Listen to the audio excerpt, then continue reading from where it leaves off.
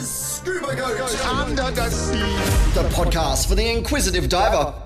Hey there, dive buddies, and welcome to the show. During today's episode, I have the absolute pleasure of talking to a man who is a dive pro, a dive centre owner, an explorer, a photographer, instructor, husband, and father. And if I may quote from the dictionary, a person who is admired for their courage, outstanding achievements, or noble qualities. Quite simply, a hero. Now, I know Mikko's humility will probably denounce that, but I have a few facts that say otherwise. Mikko has received an accolade from the Finnish Association of Fire Officers, an ADEX Award for Inspirational Excellence, a life-saving medal for the President of Finland, has a book called Dive Into the Light, appeared on Finland's largest non-commercial TV channel, is recognised as an actor on IMDb, and played the part of himself in the Cave movie. To top it off, he has also received, are you ready for it, Mikko, a first-class Knight Grand Cross of the Most Admirable Order of the Dirakunakorn from the King of Thailand. Mikko Passi, you owe me one beer for getting that last bit correct. I think I do. Well deserved. Yeah. Welcome to the show, mate. How you doing? I'm great. And you put it right there. Like you could say that's exactly 0 to hero story there. Yeah. But there we go. How's the humility going, though? Are you all settled down now, and all the stars and all the cameras in your face after the rescue? Yeah, it was quite interesting time after it. But it's all settled down now, and back to normal adventure expedition style. Yeah. Well, to be fair, no one's going to come and shove a camera in your face when it's minus 21 degrees at home. That's true. I'm looking at the blizzard at the moment from my window. And it doesn't look tempting, but I feel like it looks very interesting. Gonna get out there very soon. Okay, go on then. How soon? What have you got anything lined up coming up? Yep. After this podcast, this was my today's. This is gonna be my today's adventure, but every day something new, I guess. But yeah, next one is tomorrow. In Finland, we have this. I mean, we don't have much to dive except heaps of lakes and stuff. But our specialty over here is the mines. And tomorrow, I'm fortunate enough to go with a very special group of hard-headed divers from Finland to visit this. I can't say the name of the mine because it's a secret. But it's a nice little mine at the few hours north from Finland and not from Helsinki. Sorry.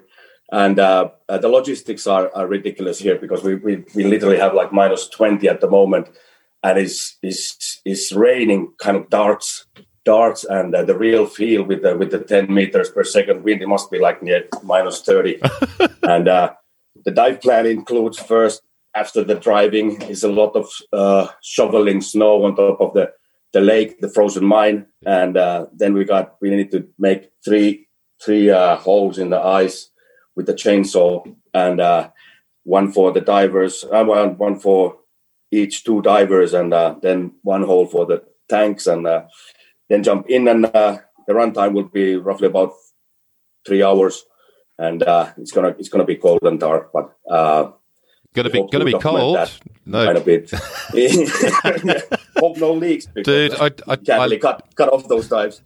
I left the apartment to come down here, and I was holding up shorts. Well, do I wear my jeans shorts or do I go down to boardies? Because it's going to be quite warm outside. I might get a little bit hot.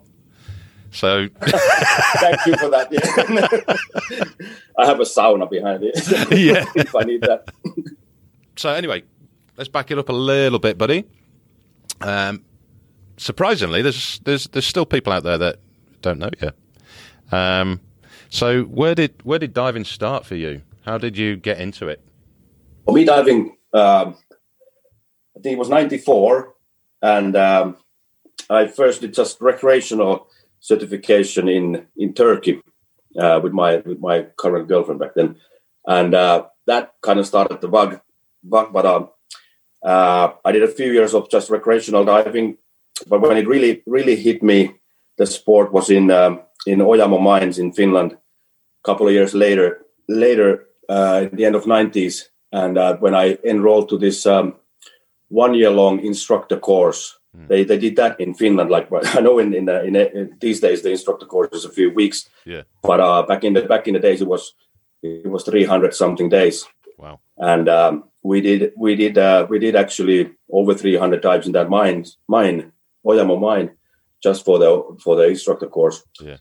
I went from advanced to instructor with that year, and there I got to dive one of the best places in Finland, and it was. I also fell in love with overhead environment because there was the mine that we used the open area mainly, but then you could see all those tunnels that they go down to 200 meters and tens of kilometers in. So yeah. I was peeking every now and then. I went a little bit further, and there was no mine diving, or the technical diving scene in Finland was non-existing back in the days. But that's where I got the first glimpse, and ever since it's been just uphill. More overhead and more wrecks and more expeditions and stuff. Yeah. You're crazy. You're absolutely crazy. I know this. You get bored in this country quite fast.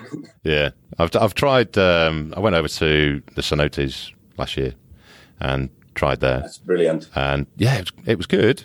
But I wouldn't penetrate too far. I'd just get bored. I found myself looking to see if anyone had dropped dive equipment or cameras on the floor.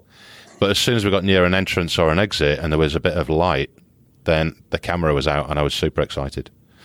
Yeah. But it was just not enough fish for me. I'm a fish person, and you crazies are all about the caves and the caverns. You need to take your own fish with you to those cenotes. But they are awesome. If that doesn't trigger your inner Indiana Jones to go further in, then nothing does, because those are the most beautiful caves in the world. Yeah, almost. Yeah, very nice. But anyway, let's come back across this side of the world. So you started in the cave, in the mines back home, and then how did you find yourself in Thailand? Because I mean, you've had Koh Tao divers a long time now, haven't you? Yeah. That was actually I just met my instructor certifier a couple of years back in Malta by accident, and she reminded me that she remembered me from 25 years ago, that I left the next day when she certified me. I already had tickets booked and everything, and I was like, "Thank you for the certification. Now bye Finland." I got a job in Phuket. The fisherman that I knew from Finland had a dive school over there, and he gave me my first job as an instructor. But then again, Phuket wasn't really what I was looking for from a tropical island or to set up my career somewhere. And it took me a year to leave Phuket. And I was actually on my way to Australia. I decided, okay, I leave Thailand, I go to Australia and try my wings over there. Yeah. On the way, I stopped at Koh Tao for a weekend, and I stayed over 20 years. And that's how I stopped at Koh Tao and started randomly doing the freelancer jobs like most of us start with, and ended up doing a course at Koh Tao Divers, and I just loved the shop so much that I didn't want to leave. I mean, I decided that I tried to work with this one shop, and eventually I got the manager place. And in a nutshell, I did so bad job that the owner decided to quit the whole shop for other reasons, but still. And one thing led to another. Within a few years, it was 2000 something, early 2000. I just when the owner was like, he's gonna give up the first dive school on Koh Tao Divers, and sell it or just leave it. And I went to her like if I can buy it, like, don't just stop, let me run it, sell it to me. And she at the time she asked like how much money I have, and I had 500 baht, and I bought it off with 12 euros. And ever since that, it was a Saling, you know, Matt, how the Salings are, and silly little equipment leaking all over, and a few tanks, and but the name and the history of the shop. But yeah, literally 500 baht. And ever since I've been growing it slowly every year, and now we are doing well, or we would be doing well without this bloody flu around. Yeah. But so that was the first dive centre on Koh Tao?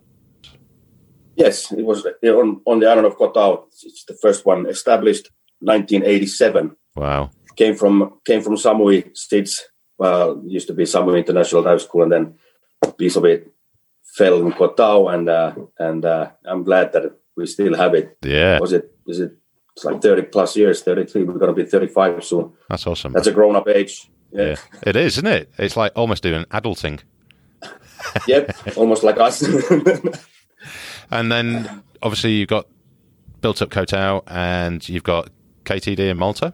Yeah, KTD Malta is a chapter that we opened a few years back, 5-6 years back. It's the heart of Kota Divers is in Thailand, in Koh Tao, but we decided to expand because we do lots of technical diving in Kota Divers already, and we have quite many specialty courses. And I just love wreck diving. So maybe because of my passion, we went to Malta, and I decided, okay, I need to work over here, so why not set up a little chapter here too? Yeah, and it's been running over there, and Malta is a wreck diving heaven. Visibility is always 30 plus, or I'm a little bit exaggerating here, but the amount of historical wrecks that it has to offer is mind blowing. Even if you don't know, if you just take a scooter out of the beach and go out in the sea, you will end up finding pieces of World War II history and beyond. I mean, the history is amazing in Malta. Well, how many bits of World War II wreck have you found now? Because there's been quite a lot of exploration that you've been doing, isn't there? I don't know. I mean, I don't keep count, to be honest. And you don't find anything by yourself. It's always a teamwork. And but I try to be as much involved as I can, and I don't do normal dives anymore. I mean, the kind of type of diving I love is not. It can be anything, but mainly I need a project to do, and that drives me. So I jump in anything. I can look for your engine if you like, and you don't have to pay for me. I love it. But I don't have a number how many shipwrecks, but tens. I don't know. Yeah. That's not too much. It depends where you are. Some places you're allowed to do this, and some places you're not. So you need to play by the book or bye-bye. Well, you get your wrist slapped. Yeah. Okay, so we got Koh Tao, we've got Malta, and then 2018 came, and the incident with the kids getting trapped inside the caves in northern Thailand. How did you first hear about it? I think social media. Thank you for that. Yeah. I mean, the whole thingy hit the media quite well, how to say, quite powerfully. But I think I was in Malta at that time, and it popped up in the social media that there's a football team trapped in a cave full of water in Thailand, and that caught my ear immediately. Like Thailand, caves, water, and rescue. Oh yeah, I mean, I needed to follow it because it's my kind of like 20 years in the country, so it is my background, my backyard over there. Mm. So I started to follow, and it's kind of far away from Malta, in North Thailand. But and then I understood, like at the beginning, some of my good friends went over as the first persons to help as cave divers, and these guys, they set up this Ben Raymond was the leader of the group, and his wife Simone set up this conversation in social media. I mean, a private conversation where they updated us like what happens every day, like every step, and that so I could follow a little bit inwards in the scenes, like what's going on. And it took me like a few days, and I mean there was a letter coming through where they asked more personnel and more equipment, and they didn't have any cave equipment over there. So I called Kota Divers, and I closed the technical side of our shop over there, and Ivan helped me to send all our cave diving side mount equipment up to north, and we collect from the island of Koh Tao. We collect a lot of, individuals who gave their own equipment, side mount equipment, regulators to send up to north. Brilliant. And that was amazing. I mean, I don't know if they ever got them back, to be honest, but they just decided that they're better up there helping the kids. Then I was walking a few days later. I was on the phone all the time trying to connect things and get personnel on site and get the equipment on. And my wife, it was our 8th anniversary when my wife was looking at me. Krista was looking at me like, damn, she knows me. And I'm all the time on the phone and take messaging, and she was like, well, you better go there now. And instead of that candlelight dinner for the 8th anniversary, wedding anniversary, we had a dinner. We had a quick lunch on the airport. People were going to plane and go and get them. But yeah, that's how it escalated. It started to escalate just randomly. And I was on the plane then. On the plane, we landed at Zurich on the way. I find another guy with the side mount rebreather to help me out, because that was the thing that I actually flew over, because I had this side mount rebreather that can, with the rebreather you can stay longer with. You don't have to have extra tanks to go in and out, and that ended up helping us setting up the stage tanks to the cave. Yeah. And I was bringing that equipment over. But in Zurich, I stopped before the Bangkok flight, and I learned from social media again that all the kids were found happy and alive. And my first thoughts were like, okay, this is it. I'm going to just land on Bangkok and problem solved. I was happy as hell. Yeah. And U-turn and go back to my wife. But then on the flight, I started to think like, hell, man, like, hey, there's still like 2.5 kilometers in there. There's quite many of them, and they need to be brought out. And that's not that simple. So I went up to Chiang Rai, and then the rest is history. I mean, the kids were found, but they needed to be brought out, and then we just sat there for a while. And but at the beginning, I was just thinking, I'm gonna bring my unit there. I'm gonna help them carry tanks or whatever the special forces or Thai Navy or Thai Army or the Australian Federal Police or whatnot was there that they need. Maybe I can give them a hand a little bit. Yeah. But in the end, it escalated so that I was working in the chamber 8 to 2.5 kilometers in, and that was just every day a little bit more and more, and it was kind of absurd to find yourself. Was there like a moment where you that dawn of realization where you think you're going to be doing the donkey work and lifting tanks to being asked, or invited, whichever way you want to put it, to be inside and actually being hands-on? Every day was different. But I mean, first 2 days we just sat there in the mud and in the rain, and everybody was telling us, we don't need you. But we were like, we come this far, we're going to fucking sit here and not go anywhere. We're going to sit here for a month if it's needed. And then the U.S. Special Force Commander, I can't remember his name at the moment, but he came over one evening and asked, like, who are you guys? And we're like, we're divers. What can you do? Can you go in there and help? Okay, hell yeah. That was and so without no hesitation, but we were thinking that later, like, we don't even know what we answered. Like, we don't even know what's in there. Yeah. We didn't see it before. But the next morning that he came back, we write a little CV to him, like what we can do and what we've done so far and what we think we can do, where we can help. Yeah. And in the morning, he came to us in the morning, 7:00 next day. He was like, okay, you guys, you go in now. There's some stage tanks. Each one you will get aluminium S80, 3 of them strapped around. Yeah. Put it on your back and bring it as far as you can in the cave and set it up like a stage in the chambers. And then off we went. It was horrible at the beginning. We didn't know. There was no proper map of the cave. I mean, as a cave diver, you should know like. You plan your dives well. First of all, you need to know where you're going. You got this team routine that you stay together. You make sure your body is all right. You check the conditions that how is the vis, how is the depth, how is the time that you're going to be in there. Usually you have a set up nice line that you follow. We had nothing at the beginning.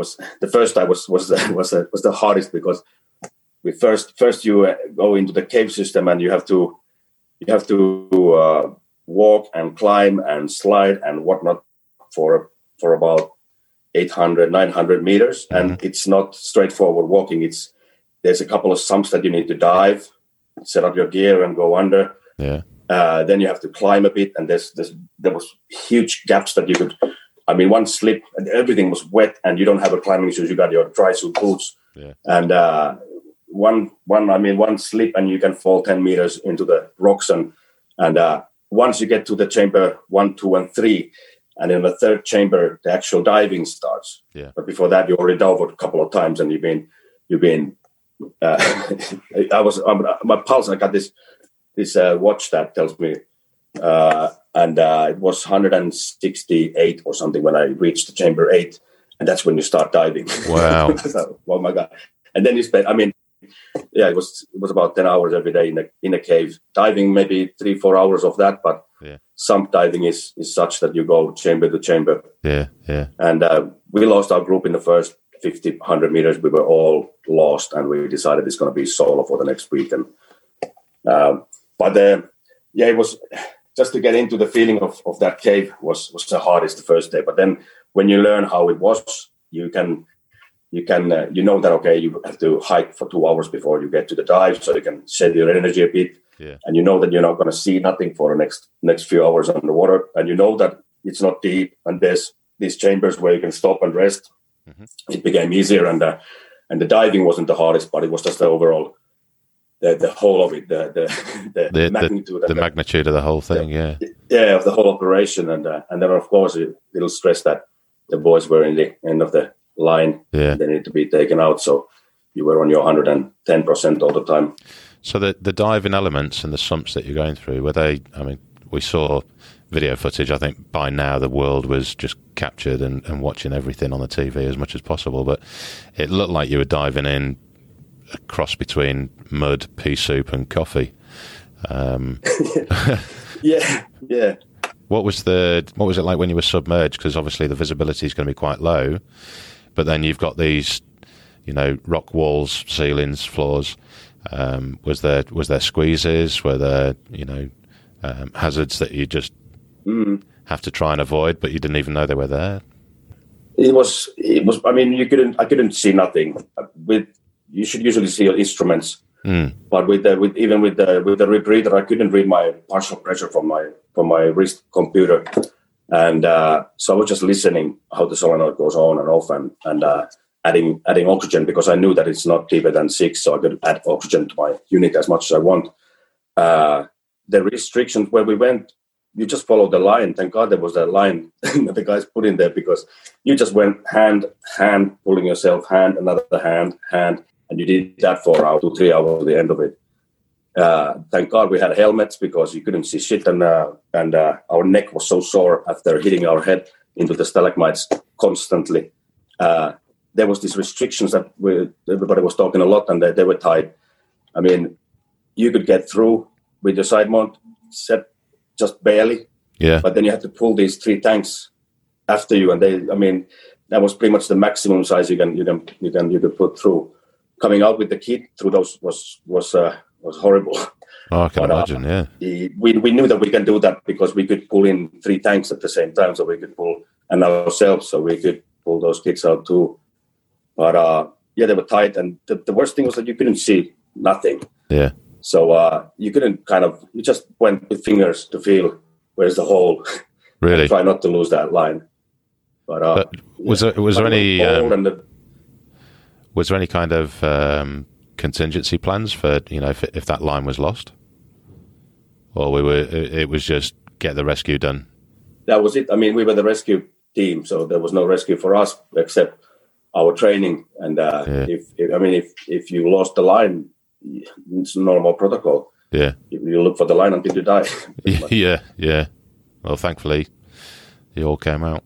There was quite a few lines lost on the way, but yeah, God, everybody was experienced enough to find their way out, except Saman Kuran on the 5th day. But yeah. So with the dives, I'm just trying to paint a picture of how it was all put together. So we've got the kids down one end. We've got Dr. Harris, who was sedating them to bring them through, and was the kids being passed through individual sumps. So the team of divers take the kid, bring it through to you, and then you guys take the kid through to the next stage. Or was it all done by one diver bringing through, several chambers?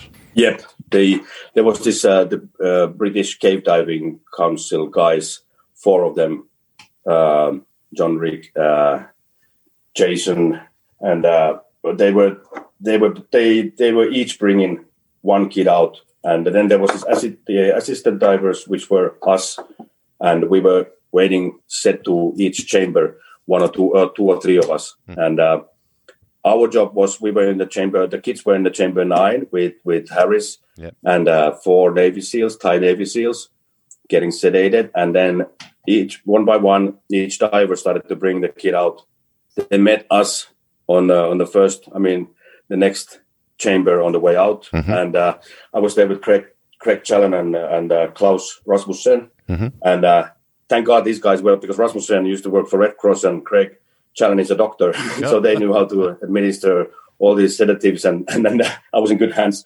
And our job was just when they entered to the chamber 8 to take off the equipment from the kid and help equipment off from the diver too, and the diver could run or walk to the next chamber from 8 to 7. It was quite rough territory. It was a few hundred meters, and there was some swimming and some climbing on the sandy banks, and we just put the kid on. We check his vitals and stuff that he's all right, and then undress the equipment and put him in the stretcher, and maneuver him to the next chamber where we check him again, and then put the gear on again, the full face mask and a little BC with a handle that we could carry him, and once again check that the full face mask is not leaking, and everything is good. And then as fast as we could, the diver could take the kid again and go to the next chamber,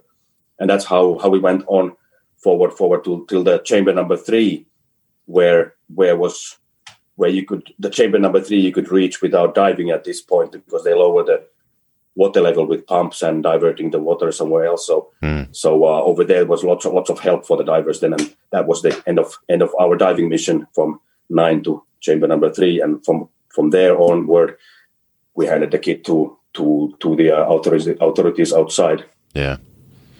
And we've got to point out, it's pretty common knowledge, but the amount of people that were involved in this rescue is just astronomical, isn't it? I was looking at the stats earlier today, and with the local Thais and the rice fields that were getting flooded because of the diversions of the waters to prevent more water going in, and the effort from everybody involved was just immense. Some say 10,000, or calculated more, and that's a huge number.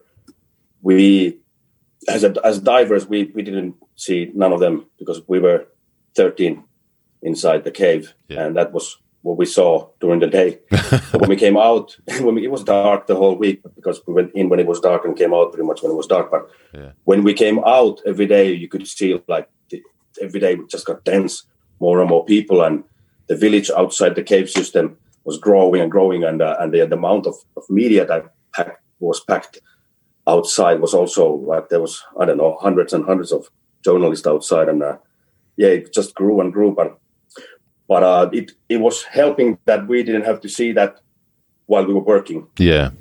Because that would put you off quite easy. Yeah. I think like million people are watching. Don't tell you what you're doing, but not putting any added pressure on you at all. Yeah. Well, I got a few. It was. Go on. Sorry. No, just about the pressure thing.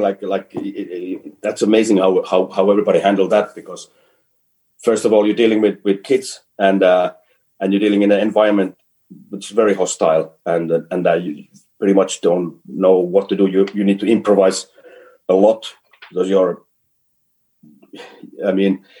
you have nobody was telling you what to do. It was just go out and do your best and bring them out, and then the rest is up to you.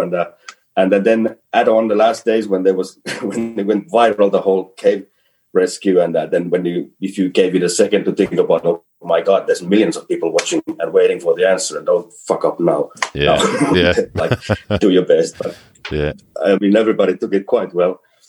It seemed to go. I say I was watching from a distance like the rest of the world, but it just seemed to go absolutely mental. And having lived for a number of years in Thailand myself, I can just imagine how the Thai locals would have reacted.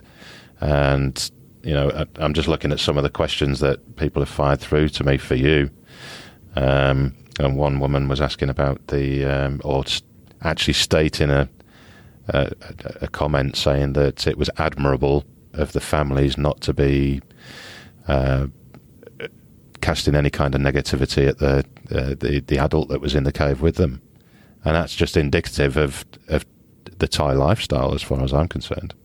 I think that was well done from the parents, because you could easily tip it over to the other side, and but they probably knew about the coach and how well he was with the kids before the ordeal and after. What I understood, he was like a mentor to them, and he was more than a coach. He was, in their everyday life, he took care of them, the kids, like much more than just every week, football rehearsal. But he really took care of them, and why he took them in the cave, I understand it fully myself. Exploration for kids is vital. Yeah. And these guys up there in the far up north, they don't have shopping malls where to hang around. They have the Tham Luang cave. Yeah. And that's only natural for them to go and seek and put their names a little bit deeper. So I don't blame them at all over there. And I hope it was good to see that the parents also understood it that way. I don't know. You could have tipped over the other way too, especially in Western countries. Yeah.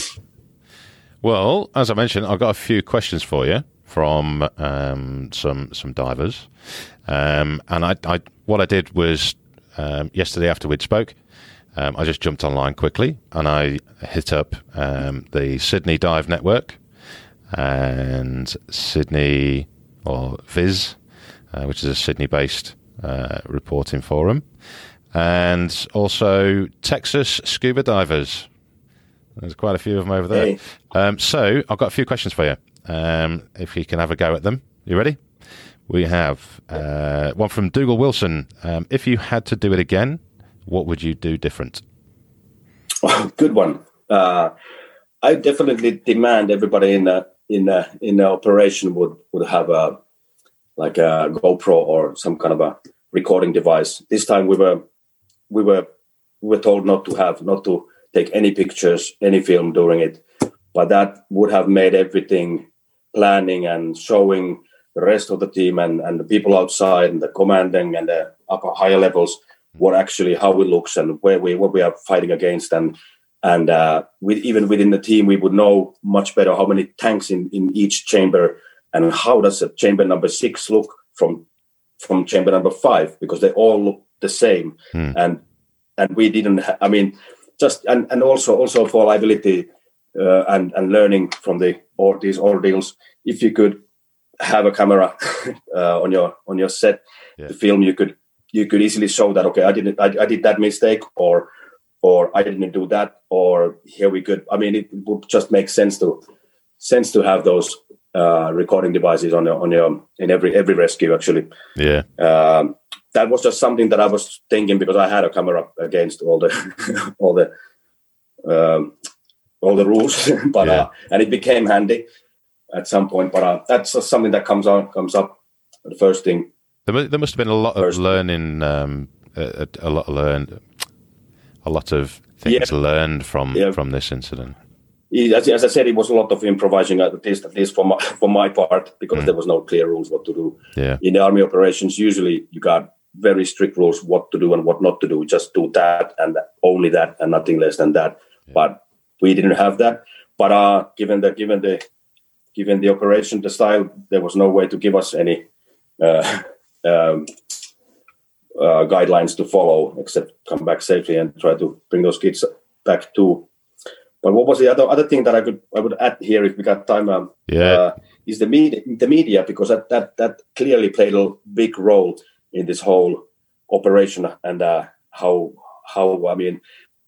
social media got everybody together, and through this, it's a lot of positive that came through social media. But then for the rescuers itself, it was weird to have 200 different medias on your face all the time, and at the same time you can't tell nothing. Yeah. There was this U.S. Special Forces, they had a media personnel with them that kind of helped them out and told them what to do, what to say and what not to say. But for the rest of us, like we common divers, we had no experience of this, and we didn't know what to say and what not to say. And they are quite good in their job when they start to ask questions. Yeah. And that might, I mean, it was, yeah, some of us had to go because of saying something too much to the media. And that is something that next time, if you can see that something is building up so big, put a person in to help out with the press. Yeah. Just refer everything to that person. Okay, so we have another question for you. Something like this. This one's a pretty good one. Adam Smith, he asks, did you always believe the kids could be brought to safety, or did you accept that the outcome could have had some deaths? Another good one, very good question. I mean, back in my mind, I think everybody was positive that we can do this, but before the extraction started, before the 3 days when the weather window was, we knew that, okay, now we got 2 days, and then the monsoon starts, and that means the cave system will most likely flood again immediately, and that is the end of the operation. Then we might have to wait 6 months. So on those last days when we had to move quite fast, I remember we sitting down the last evening when they still asked, because we're volunteer, so they asked like if you can still back off if you like, and we can pick them up 6 months later when it's dry. And there was a lot of serious faces on that table, because all the information that we had on hand and from around was pointing that we might not get all of them out, and we would be lucky if we get a few of them out. Yeah. We had no idea how they will react, how the sedation will last. I mean, there's 2.5 kilometers of diving with those kids in a zero vis, and it's very many things can go wrong. So yeah, you couldn't say that. I mean, we hope that we can get them all out, but to be honest, 50-50 would be quite close to what we were getting ready for. Yeah, and understanding that put the most difficult part of the whole operation was to accept that risk that somebody might die in your hands, and what happens after that? How will the family react? Will you be blamed from it? Will you have to lose everything in Thailand, or will you get in the jail, or and then just living your life with the experience that did I do something wrong? Did I fuck it up because one of them died, or and that was the hardest part. But thank God that didn't happen to any one of us. Well, I don't thank God. Thank you guys that did it. Plain and simple, mate. The kids did it, God damn it. Yeah. They stayed alive. And they did. I mean, 18 days in that darkness and with no proper food and no hope. And I mean, whoa, that's a lot on a little brain. Yeah. I mean, on a young brain. There's a couple of people actually asked, in fact, Kate, I might get your surname wrong, sorry, Kate Zarifa and Greta Flynn. They both ask if you're still in contact with the boys now. Unfortunately, not now. I mean, I met them. I'm very happy to say that I met them a few times after the ordeal. I've been back in the cave a couple of times and met them in the various places, but not really contact. They are they became quite famous, and I'm happy to say that they are being kept. Like they've been protected also. Good. That they're not easy to. You just can't go to Chiang Rai and ding dong, hello, how are you? Yeah. And that, I mean, that's good that they're so. And then again, they are. I mean, yeah. My Thai is not that good that I could just call them over, or we come from different planets, anyways. But I'm just happy to know that they are getting fat and they are every year 1 year older and doing the kid thing. Yeah Cool. So I think we've done the cave. Congratulations, man. Yeah. Again. Post cave, what's post cave life been like? Because I mean you've done this courageous thing, and then all of a sudden you're being thrown in front of the Prime Minister of Thailand and being given these awards, and then the same in Finland, and it must have been pretty surreal. It comes with first when that was done, I decided, I tried it. Okay, I'm not going to talk to anyone, and I tried 3 months of that, but you can't escape it. Eventually you have to come out, and it comes with being able to be involved with such a great outcome, such a unique, wonderful operation that turned out so great. It comes with a responsibility, kind of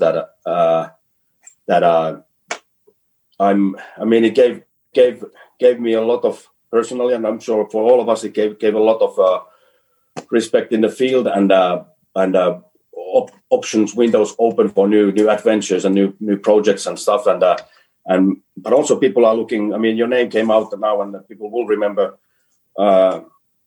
us and the other people involved. So it comes with a task, kind of, and I'm very happy and proud to carry that, and I'm trying to behave up to that level or so. And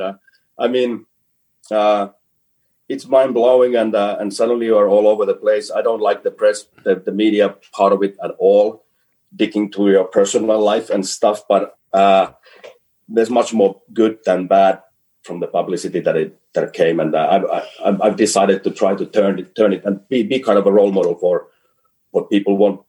Some people want me to show, because suddenly people are listening to you and all that. So I'm trying to live up to it too, and through my expeditions and photos and whatnot, and it's been an amazing ride. And but the thing is that it wasn't supposed to be like this. It just happened. We were trying to rescue some of them and just help as much as we can. So this outcome was just mind blowing, and still is. I'm still thinking of it sometimes, and I just can't figure out how nothing went wrong in the end. I know, right? Because there was so many ways. Yeah. Hoping for 50% and you get 100%. It's brilliant. Yeah. Yeah. So you've got you did have some expeditions lined up, didn't you, until COVID kicked in? We were meant to be speaking. It was touch and go whether we were going to be talking, because of Indonesia. But good old Indonesia closed the borders again. Can you say much about that expedition? Or? I always tend to be on the road and be on expeditions and try to find stuff and thing. But the COVID came and stopped. We had lots of projects coming up, and one of them was with surveying these U.S. submarines that were lost in World War II, and they're scattered. One is in Thailand, and 3 of them are in Philippines, and there hasn't been done proper survey of them with the current tools that we have, meaning 3D photogrammetry and some side scanning, and within we set up a team, Bottom Line Projects, a few years back, just to step out from what we used to do in Thailand. You know how it is when you go out with the fishing boat and search for something. It's super hard work. It's the best fun in the world. But then we've done that for a while. I was missing the fact that, or the part that we could actually do some scientific meaningful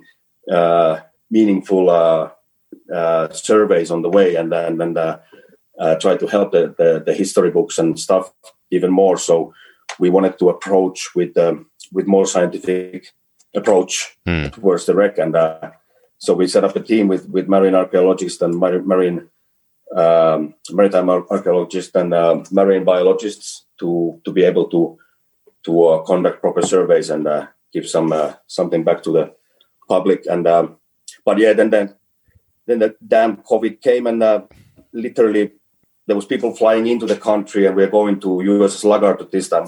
We were supposed to start those expeditions from the Lagarto wreck that is in Thailand and in 75 meters roughly, found by Jamie McLeod, Koh Tao boy with the Trident crew.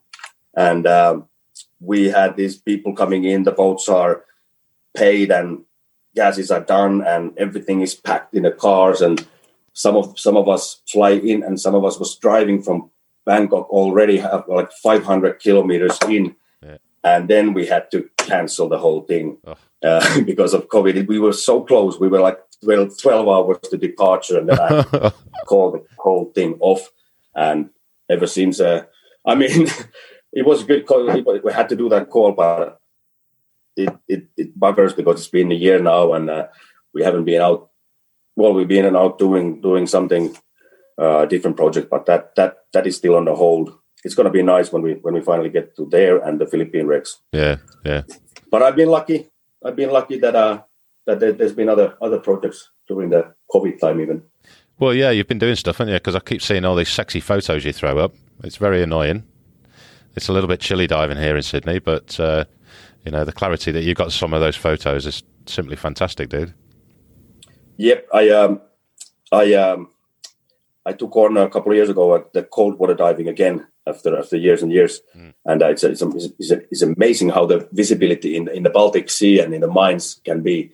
Usually, when people are talking about Baltic Sea, they only go to 30 meters and the vis is crap most of the time there. But after 30, 40 meters, it opens up and it's black, very dark. But if you got powerful lights, the visibility can be up to 50 meters, and there's a whole new ball game down there in the bottom of the Baltic.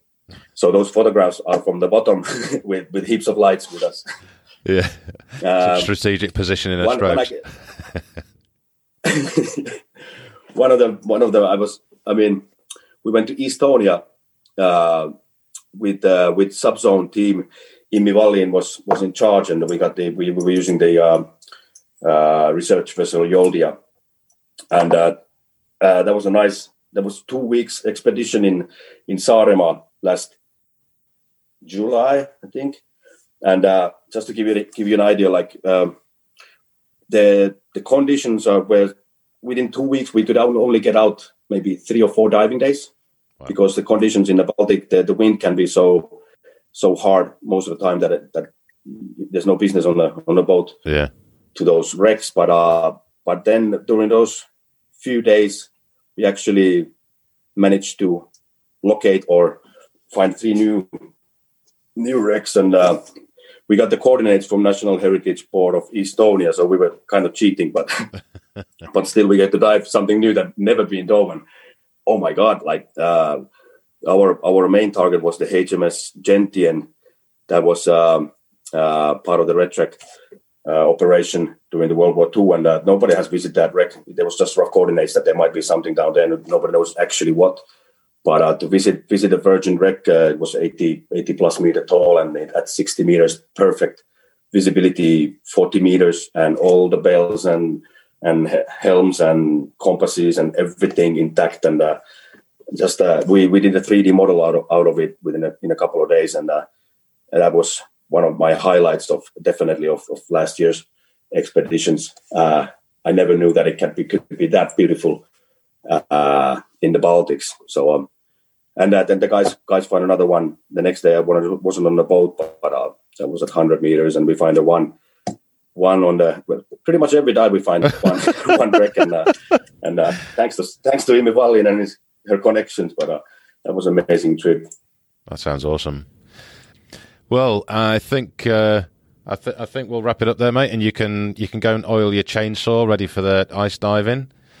I'll just go and turn the air conditioning on. Before we go, for the listeners that are out there, do you want to just let them know how they can find you and where they can find you online, all that kind of thing, and keep up to date with what you're doing? Okay, so my telephone number is... No, I think we're looking at something else. Would be, kotadivers.com. That's the company we've been running with the team for the last 20 years. So we do anything from beginner to a CCR trimix instructor if you're interested, and lots of expeditions. From there you can find our Malta chapter 2. I even got my own website. Thank you for Krista. mikkopasi.com. That's a posh one if you want to go, but there's lots of links more Krista made that our one. Adventures. Krista made that yes. one. Yeah, she can make my next website, mate. That's awesome. Yeah, it looks like $1 million there.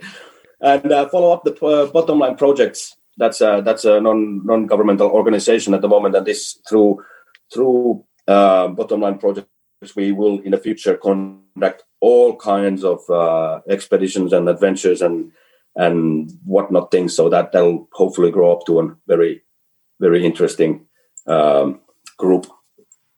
But that's about it. Thank you, Matt, for your patience and everybody out there for listening. And thank you for giving us your time, mate. I kind of didn't slip it into the show, but we will have to have a catch-up beer at some point. It's been far too long since I had a hangover with you. Oh, yeah, that most definitely. And I do owe you the beer.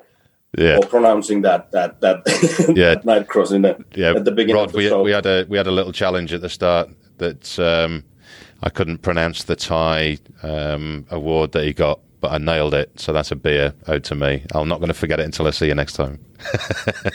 All right, Matt. Thank you very much. Thank you, Mikko. Have a great time. Don't freeze your nuts off outside. You too, don't get burned. I won't. I envy your tan. Cheers, buddy. All right, ciao. This is Scuba Goat Under the Sea, the podcast for the inquisitive diver.